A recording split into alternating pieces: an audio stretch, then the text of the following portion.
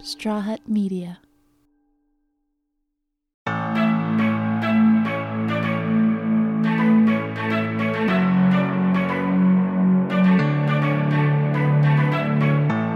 There are a lot of misconceptions in the world about what exactly asexuality is.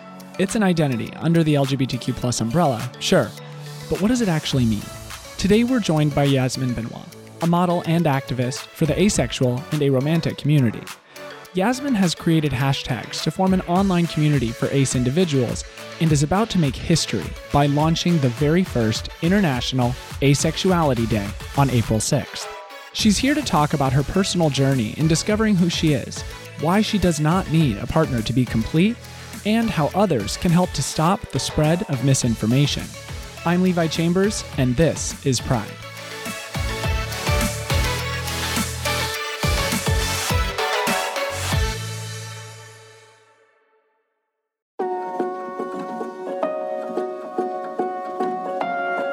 My name is Yasmin Benoit. I'm a model and a romantic asexuality activist from the UK. Yasmin was born and raised in the UK, but her family is originally from the Caribbean islands. Trinidad and Tobago, Barbados, and Jamaica. I feel like we start at the beginning. What was little Yasmin like? I was very similar to how I am now. I was a little nonconformist weirdo. She was a bit of a metalhead and surrounded herself with posters of her favorite rock bands. And when she wasn't rocking out, she was... I really liked WWE and video games. I was kind of like that kid. One of my earliest childhood memories is watching my cousins play Mortal Kombat on the Dreamcast, if anyone remembers Dreamcast. And yeah, I was just kind of a little odd kid, kind of marched to the beat of my own drum. And I grew up to be very much the same.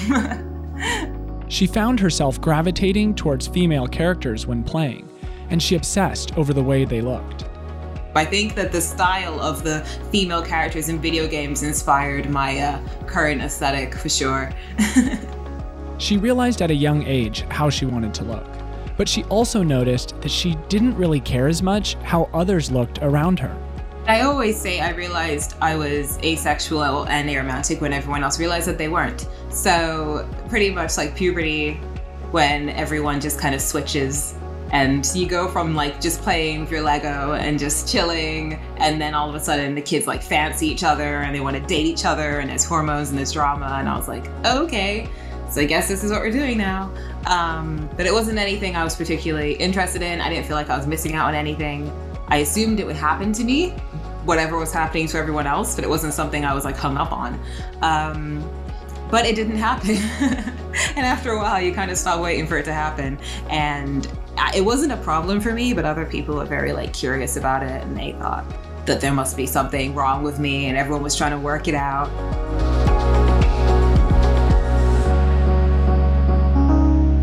Her friends and family were concerned more than Yasmin over finding a word to describe her feelings.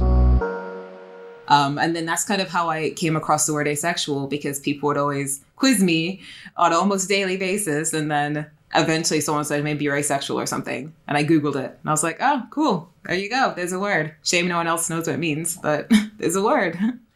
For anyone that doesn't know, asexuality is just experiencing little to no sexual attraction. And on top of being asexual, Yasmin discovered she is also aromantic, which is... It's just experiencing little to no romantic attraction. And there are aromantic people who aren't asexual and they still feel sexual attraction but not romantic attraction. And then there are asexual people who aren't aromantic. So they still experience romantic attraction. They're still interested in dating and falling in love and all that kind of stuff. But they're just not really experiencing sexual attraction. And it just so happens that I am both. With less time being spent on crushes and silly school drama, little Yasmin took up a few hobbies. I'm an only child, so I was the kind of kid that just had a bunch of hobbies. And I kind of just exhausted every other hobby. You name it, martial arts, gymnastics, archery, dance, which I'm terrible at. Anything, I did it, football. And by the time I was 16-ish, I was like, okay, I need something new.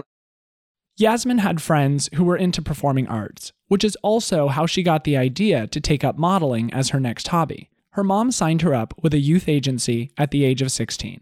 But then I kind of aged out of it pretty quick. And then from then I was like, okay, I want to like model the kind of stuff I actually like. So I kind of started going about it independently and built a portfolio. And I started working with like alternative kind of like gothic brands because that's how I dress anyway. And then I kind of started getting more like lingerie work just because I have D cups and I just fit in it well. It's almost like a brand that you have where it's on one hand, you're extremely sexy and what someone who doesn't know would consider like, she's probably very sexual. Look how beautiful and sexy she is. But on the other side, you're like just modeling. It's just what you're doing. Is that hard for you to turn on, or is it like acting? I feel like sexiness is in the eye of the beholder. I feel like as a woman, it takes minimal effort for people to interpret something you're doing as sexy. I mean, I've had people sexualize me in like a jumper and like, as you guys are called, sweatpants, like wearing nothing of interest. So really, I think the second you just put the bra on, people are like, oh, it's sexy. Like you don't really have to do very much at all. Just like stand there, pose, make sure your body's in the right position, make sure the light's traveling through your limbs in the right way and you're facing the light and all that good stuff. That's what I'm more focusing on. And then if people find it sexy, then that's kind of their perception. If they found it cute, I would be happy with that as well. Unfortunately, once some people find out about Yasmin's identity, they have a harder time accepting the work she does. A lot of people are just asking to be annoying because it's like you can wear your clothes don't impact your sexual orientation. Like you can't dress gay, you can't dress straight, you can't dress bi, you can't dress asexual. So when people are like, oh, you can't be a model and be asexual, you can't wear that and be asexual, you can't wear makeup and be asexual. I'm like, why? Like, what would that have to do with anything? What do you expect me to look like? But I think it's kind of hard. Yeah, it's a hard question to answer because I'm like, well, why wouldn't I be able to wear this? So yeah, I do kind of, sometimes I just tend not to answer it. But sometimes these ignorant comments turn into actual hate. I find often there's an overlap between people who are TERFs and people who are like anti-asexual, anti-aromantic. Another word for this is acephobia. It definitely tends to come from like the same kind of attitude.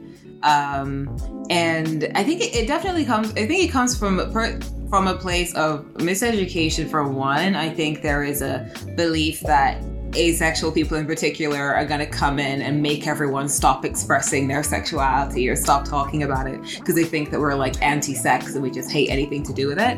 But I also think it just comes from like a kind of extreme place of like self-protection. They feel like their space is being like diluted by too many people.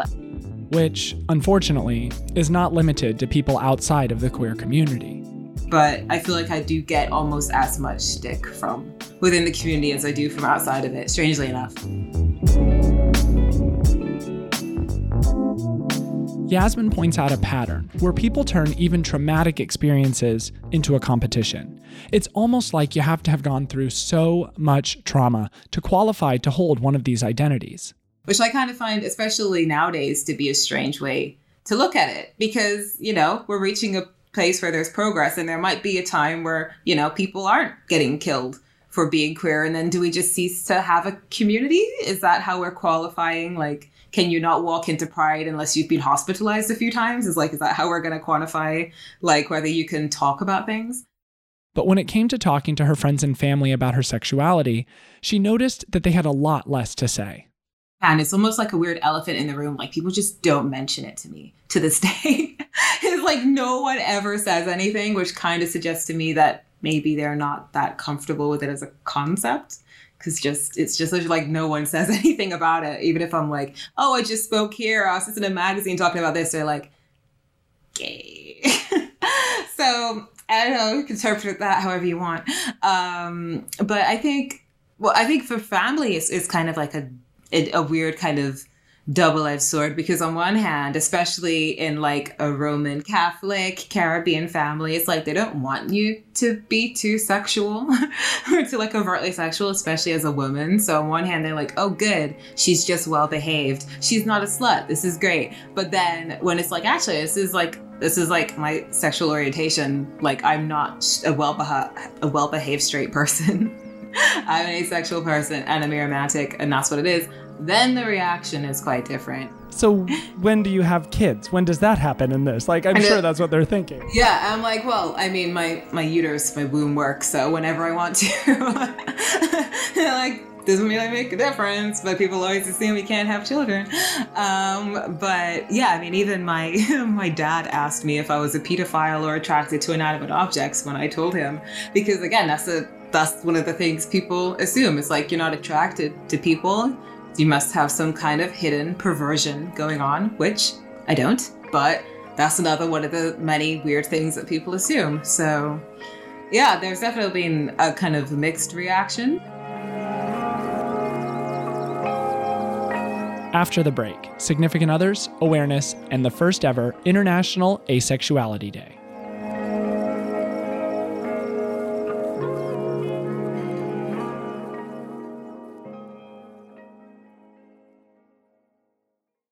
Welcome back. Today we're talking to Yasmin Benoit, an English model, writer, and activist for asexuality and aromanticism.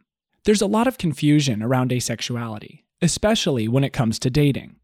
When you're aromantic, it could be quite an alienating concept when people kind of look at you with severe pity just because you're not feeling something or someone, or you're not kind of like open to being in that kind of relationship because you're not romantically attracted to people like that.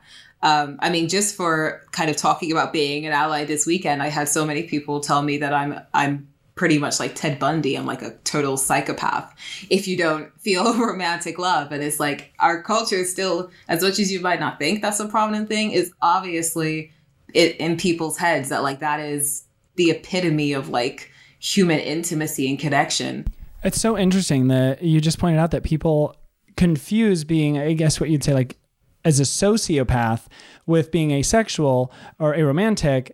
And those are very different things. So there's like, oh, you don't love people, you don't find romantic feelings when you're with someone. Oh, you must be like Ted Bundy. Like that is insane. It's a very common extreme. And I think it's just very telling that as much as people want to say, oh, no one cares, no one has a negative view about that. If your instinct when someone says, I don't experience romantic attraction, is you're practically a serial killer. It's like, well, obviously you do have this internalized thing. And this is because of not only, the messages we receive in our society, but because of miseducation in general and the lack of awareness. Like, this is obviously something we need to work on if these are the kind of ideas that you're getting. But what is the reality of dating as an asexual and or a romantic person? The first asexual people I met were a married couple. So we're a married couple of two guys who are both asexual. So that was kind of like the first example I had. So and I've met plenty of people who are asexual and they're with people who aren't asexual, or they have children with them and they're married, or they're in polyamorous relationships where maybe one of the other partners in that relationship isn't asexual. So you can get your sex from there, and then you can get everything else from over there. Or there are asexual people who don't mind having sex. It's kind of like washing the dishes, or they might actually enjoy or they might enjoy it. It's just they're not sexually attracted to the person that they're doing it with. And some people can have sex without being sexually attracted to the person. Some can't, some can. So yeah, it's not a relationship deal breaker. I've seen a lot of people who are asexual and happy, fulfilling relationships, or even like, it doesn't even have to be a romantic relationship. There are what they call queer platonic relationships, where it might be someone who you're very close to platonically. You might platonically love them. You might buy a house together. You might have dogs together, kids together, mortgage together, whatever, but you're never romantically involved, and that works too. So there are like so many ways that you can still have a life partner or just have like an intimate connection with people. It doesn't necessarily have to be centered around your sexual desire for them or even your romantic desire for them. from your perspective, what is the best part about being asexual? I think it saves me a lot of time. I think it's, especially being aromantic as well. I think it definitely saves me just a lot of effort. I mean, I don't have to think about, oh, like I'm horny, like I want to have sex with somebody. Well, I can still be horny, but I won't want to have sex with somebody.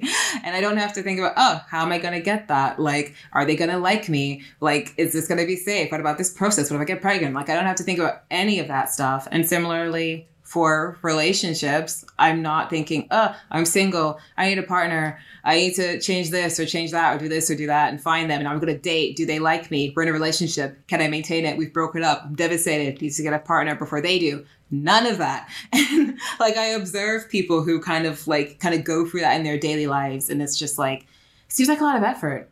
And so I think I can just focus on other stuff. And I think that's fun. Like my self-worth and my value and my sexuality and everything is like independent of other people. So I think that's fun. You also just brought up another misconception, and that's that being asexual means that they are never horny. Like they have no libido. You have not, and that's also not true. Yeah. A funny thing about that one is like, because the people say, oh, well, you could just take a pill for that. And it's like, you're just like lacking in testosterone, you're lacking this, you're lacking in that. Like there are trans asexual people that take all kinds of hormones and they're still asexual. Like it doesn't make a difference. A pill to increase your libido doesn't necessarily mean it's going to be directed anywhere. And having a libido doesn't necessarily mean like your body functions like everybody else's. You're just not sexually attracted to people. It's independent of other people's desire to be with anybody else.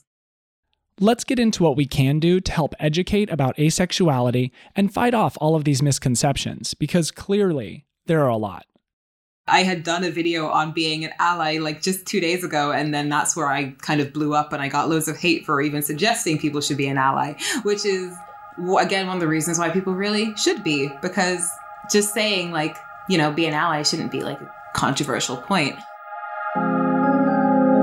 I think the reason why I find the conversation to be a bit pointless is because rather than, actually getting asexual people involved in the conversation and trying to get to know each other and understand that we actually do have a lot of issues in common, we have a lot of experiences in common, and that's why a lot of people in the asexual community identifies with the LGBT community so much anyway, aside from the very obvious overlaps in the sense of homoromantic asexual people or trans asexual people, for example. Instead of that, people are just going on about things that aren't really important. Like, why aren't we talking about how asexual people aren't protected by hate crime laws? Why aren't we talking about the unnecessary medication of asexual people, or us being taught that there's something wrong with us, or people being taught that if you're not straight, then you are mentally ill, that you don't contribute to society, that you're unnatural? Like, shouldn't we be talking about that and uniting over that similar struggle? So yeah, I think that some things people can just do is just educate yourself about what it means. There's loads of resources online. And yes, asexual people and aromantic people can always take time out of their day to tell you, but after a while, it's going to be kind of tiring. But there are lots of resources online for that. You can always Google it. And also, it's just, I feel like for us, it's just very helpful just to help to normalize it.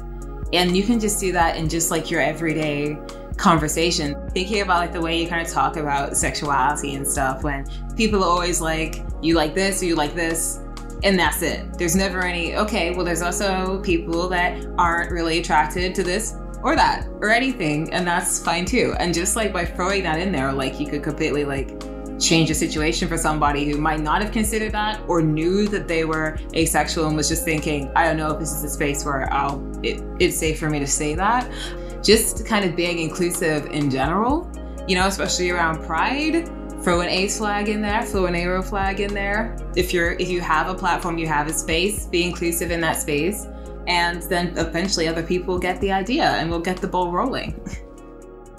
And April 2021 marks a big day in history for the asexual community with the first ever International Asexuality Day.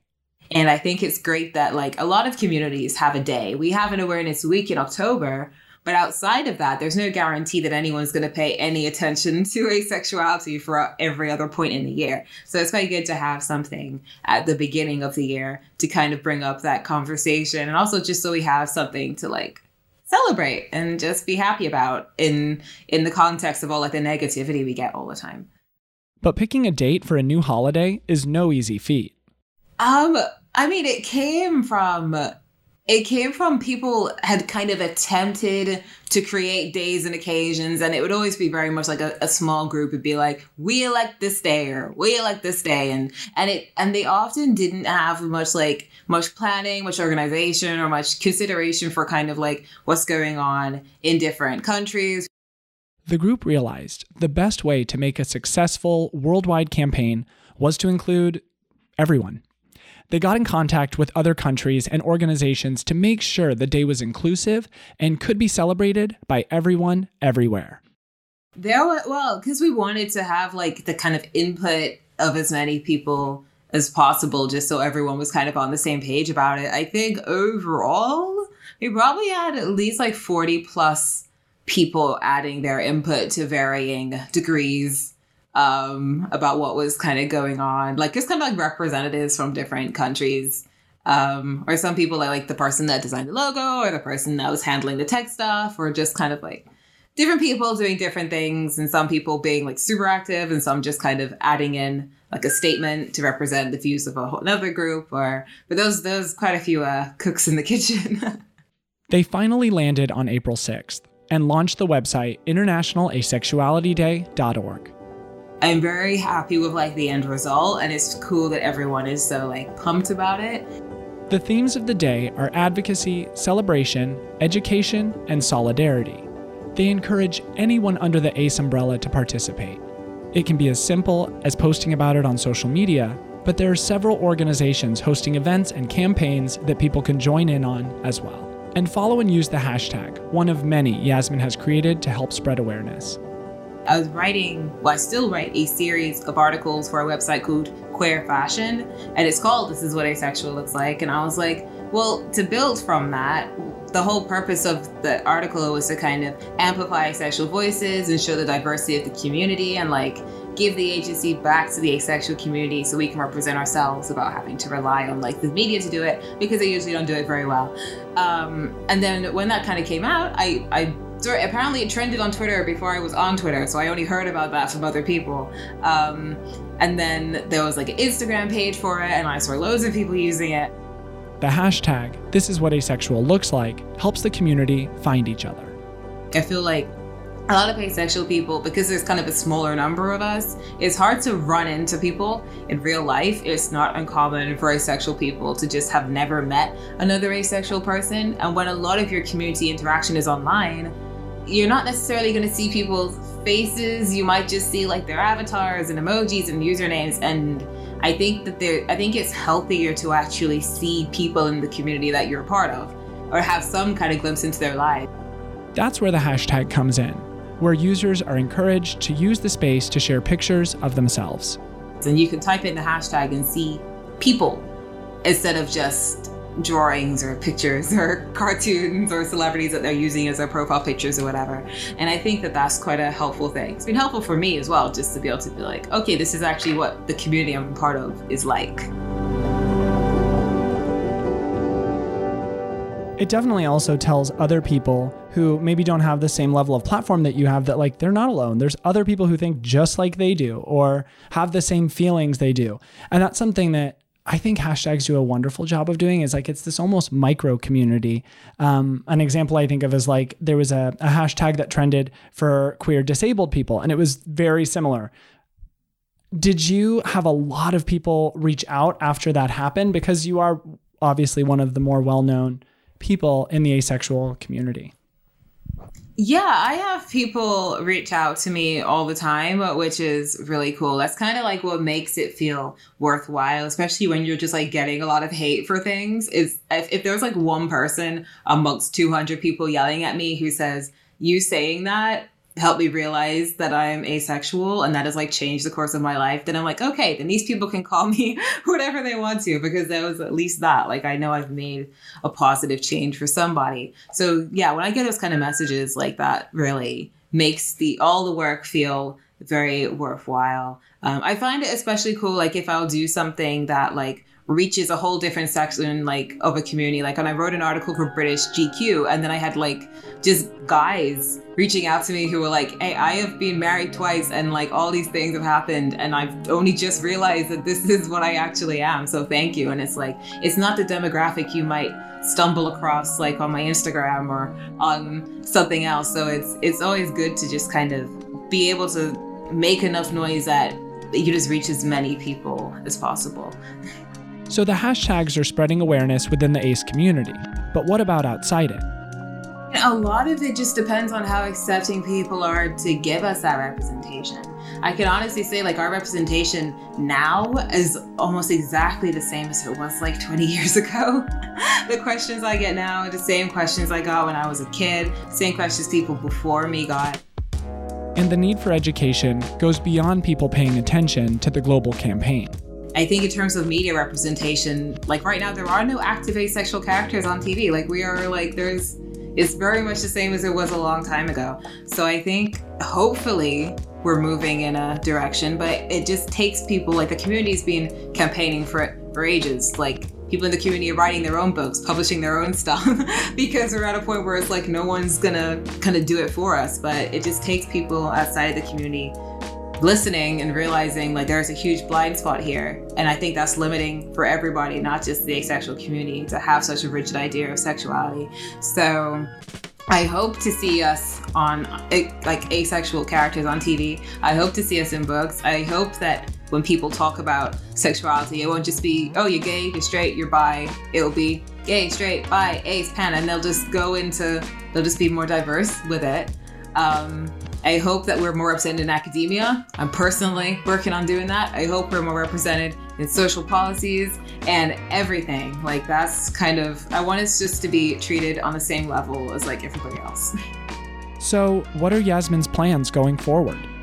I would say go big or go home. So aside from just general world domination, I'm aiming for, I want to keep doing this for as long as possible. So, and there's nothing I really don't want to try and do.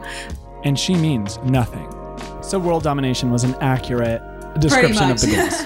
Okay, so that's the goal, world domination. So along that path, where can everyone connect with you on your journey to world domination?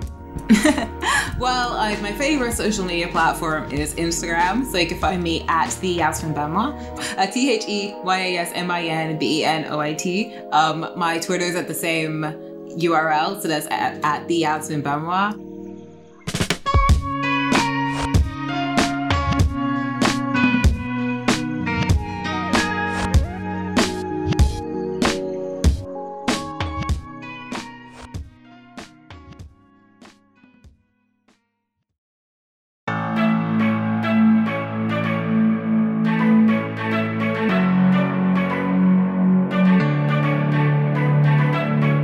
Pride is a production of Straw Hut Media. If you like the show, leave us a rating and a review on Apple Podcasts, Spotify, or wherever you're tuning in from. Share us with your friends. Subscribe and follow us on Instagram, Facebook, and Twitter at Pride. Yes, it's at Pride. It is that easy. You can follow me at Levi Chambers. Pride is produced by me, Levi Chambers, Maggie Bowles, Ryan Tillotson, and Caitlin McDaniel. Edited by Sebastian Alcala.